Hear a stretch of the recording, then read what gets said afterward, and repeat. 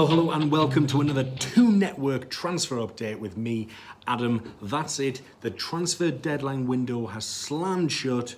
I've managed to escape most of the coverage on Sky Sports News. I've occasionally looked at Twitter today. I didn't expect too much to happen, but I am pleased that we've managed to bring in a Lejeune replacement given his injury, and that we've managed to wangle a deal for Argentine centre-back Federico Fernandez from Swansea. He obviously got relegated last season, but he's a player that Rafa Benitez knows very well from his Napoli days. He's a player that is actually quite a good all-rounder. Looking at some of the stats, or looking at a comparison that he against the stats of our existing Newcastle defenders from last season. In terms of tackles won, he won more tackles on average per game than Lejeune, Lascelles and Clark.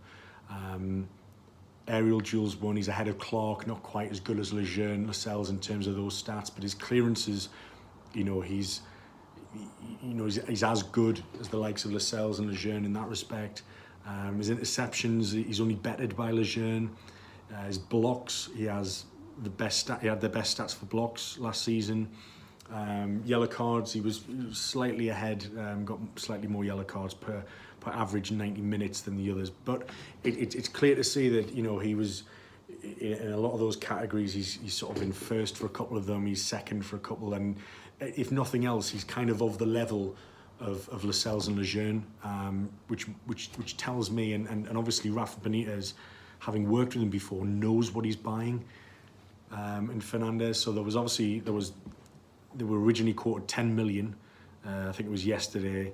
10 million was still on the table today. They put a bid in that was apparently miles away from the 10 million that they wanted. However, it seemed quite apparent that Swansea wanted him off the wage bill, given that they're down in the Championship now. And £6 million was agreed, which I think is it's pretty good business for given the fact that we're having to replace one of our main defenders. We've got Cher who's come in, Fernandez, Lascelles, and then Clark I think will be a fourth choice amongst that group. Maybe not straight away. Maybe Benitez wants Fernandez and Cher to bed in a little bit. But I'd like to think that we won't need to play Kieran Clark. And obviously when Lejeune comes back, Clark will be very much fifth choice in that group. But I think what we have is a very good all-rounder who is decent in the air. He's good at clearances and blocks as well. And one of the most important things that Rafa Benitez looks for when he buys players is he likes to get character references from his wide network of scouts and contacts. Obviously with Fernandez, he didn't have to do that because he knows him from his time in Napoli and they had really good times together there. Since then he's played a good sort of 3-4 seasons in the Premier League as well. So he knows the league, he knows Rafa Benitez. I expect his integration to be a lot faster than the likes of, say, Fabian Schär. I think he'll be up to speed more. He's a player who, he turns 30 in the new year. 6 million is very little in terms of outlay. The fact that he's got Fernandez and Cher, two players who have played for the country, Fernandez not so much, but he still has caps, and who have good experience, in the top leagues in Europe. To get the pair of them for under 10 million is quite remarkable. And if you add on to that the 9 million that we got Lejeune for the year before, that's three pretty decent centre backs for under 20 million. Now, I don't want to wax lyrical too much about the money we're saving, because obviously it's clear that the manager is not happy with how the transfer window went. He feels very let down. They were scrapping around for left backs in the final few hours. We put in an audacious bid in for Jorge from Monaco, the Brazilian left back. We apparently put a cheeky £2 million bid in for Eric Peters from Stoke. Now, I mean, he's a player who is limited, but could probably do a job as a backup to Paul Dummett and just give us an extra bit of security there. That was sort of waved away as derisory. But I mean, you know, Benitez, while I think, individually, each of the signings that we've made in this summer transfer window have improved us and have been better than the players that we've maybe let go. Rafa is not happy. The fact that we've ended the window with a profit of well over 20 million now. I think it was 28 before Fernandes came in. If you consider that 6, that's probably going to be plus 22 million, which is, it's the lowest net spend in the entire league. We still haven't broken our transfer window. Is Rafa happy with the players he's brought in? Yes, probably, but is he happy about the way he's had to go about it? No, not at all. And actually, you know, some of those players, as much as he's happy with them, he would have been happier with some of his top targets, and the fact that Ashley's dragged his heels again and been petty and petulant, not releasing funds because Rafa, quite rightly, will not sign a contract without the reassurances in writing from the owner that the owner is willing to put money into the transfer budget, he's willing to put money into the renovations that are needed at the training ground. The stadium needs a bloody clean. The academy is shot. We've just let a load of under 23s gone. You know, the quality isn't coming up through the ranks. So I think Rafa will stay this season, but unless there's a new buyer on the horizon, he walks away at the end. He walks away in May, because why would he stay working for a man who promises him the world and doesn't deliver when it comes to crunch time? And that's exactly what's happened. The fact that we're having to scrap around for players on the last day of the season, when, you know, somebody like Rafa will have had his first choice targets sorted, lined up in May, June, like before the World Cup. He would have had his top targets lined up before then. But no. In Braga last week, he was asked if he knew what his transfer budget was. He still didn't know. And now we know that the transfer budget was non-existent. There wasn't one. We've made the club money this transfer window. So as much as I think our first 11 has got better,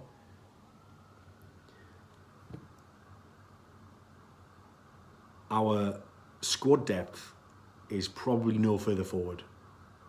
Maybe improved slightly by 1 or 2 players, but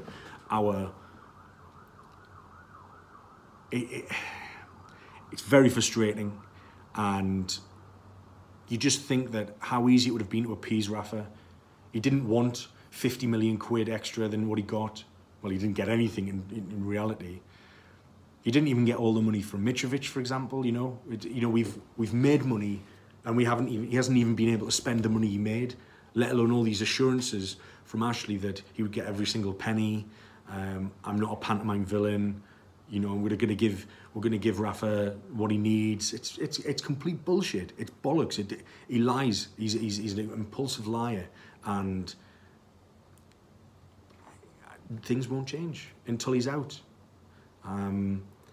There will be a protest at 11 o'clock on Northumberland Street outside his Sports Direct store. It'll be a peaceful protest. There'll be no harassment of Sports Direct workers or people going in there. It'll be a peaceful protest to voice discontent about the owner, to bring about some, you know, publicity, some exposure for the work that the campaigns like Ashley Out, If Rafa Goes We Go, and the Magpie Group are trying to form and create. There will be more significant activity in the near future, but that needs to be planned well in order to be as successful as it can be. The protest on Northumberland Street on Saturday morning before the Spurs game is sort of an Ashley Out, If Rafa Goes We Go organised campaign. The Magpie Group will have more activity in forthcoming. There will be an open meeting which everyone will be invited to come and voice their suggestions about how we can force a change of ownership at Newcastle United, and there'll be a bit more planning around any future activity there. But for now, if you want to voice your discontent, come down to Northumberland Street, come to the Sports Direct store, and voice your discontent at Mike Ashley. It's a lot of people saying it'll achieve nothing. It might not. If it dissuades a few people from going in and buying some stuff from his tatty shop, fair enough, to win. Something has to be done. It's a start. It's a start. It's the beginning of something. Hopefully we can get a lot more exposure. At the minute, it seems to be trapped in a bubble on social media. We need to get it out. We need to get on the ground in the streets and get some more support, some offline support, as it were. So that will be happening. I'm going to be there and hope to see a lot of you there too as well. But in terms of the transfer window, I think it's been a decent window in terms of the players we brought in. I'm excited to see how they'll all develop and fare under Rafa Benitez. I think defensively we're going to be a lot sharper this season. And when form stutters, we do have players that he's actually going to play. Mitrovic is never going to play. Mbemba is never going to play. Now we have replacements for those players that he will play because he's chosen them. And as much as they might not have been his first choice, some of them, I think that goes without saying, he still chose them. And I can see the logic behind it, each and every one that we've brought in. So transfer window wise, could have been a whole lot worse. Really could have done. I'm actually amazed that we did pick up a replacement for Lejeune's injury. I think usually that could have easily just not happened and we'll just have to make do. So we'll see what comes of it. We'll see what comes of it. We'll see what happens on Saturday. There'll obviously be a match report, the first one of the new season, of season 2018-19. So look out for that on my channel. Please do subscribe underneath, and if you're listening to this on SoundCloud or iTunes, please subscribe, please rate me. Really want to try and reach as many people on podcast as well if you don't like looking at my face when I'm doing these. So anyway, thanks very much for watching this transfer update by the Toon Network. I've been Adam. It's important to mention about the protest on Saturdays, that's not going to detract from my support in the stadium. I'm going to be there. I'm not going to boycott the game.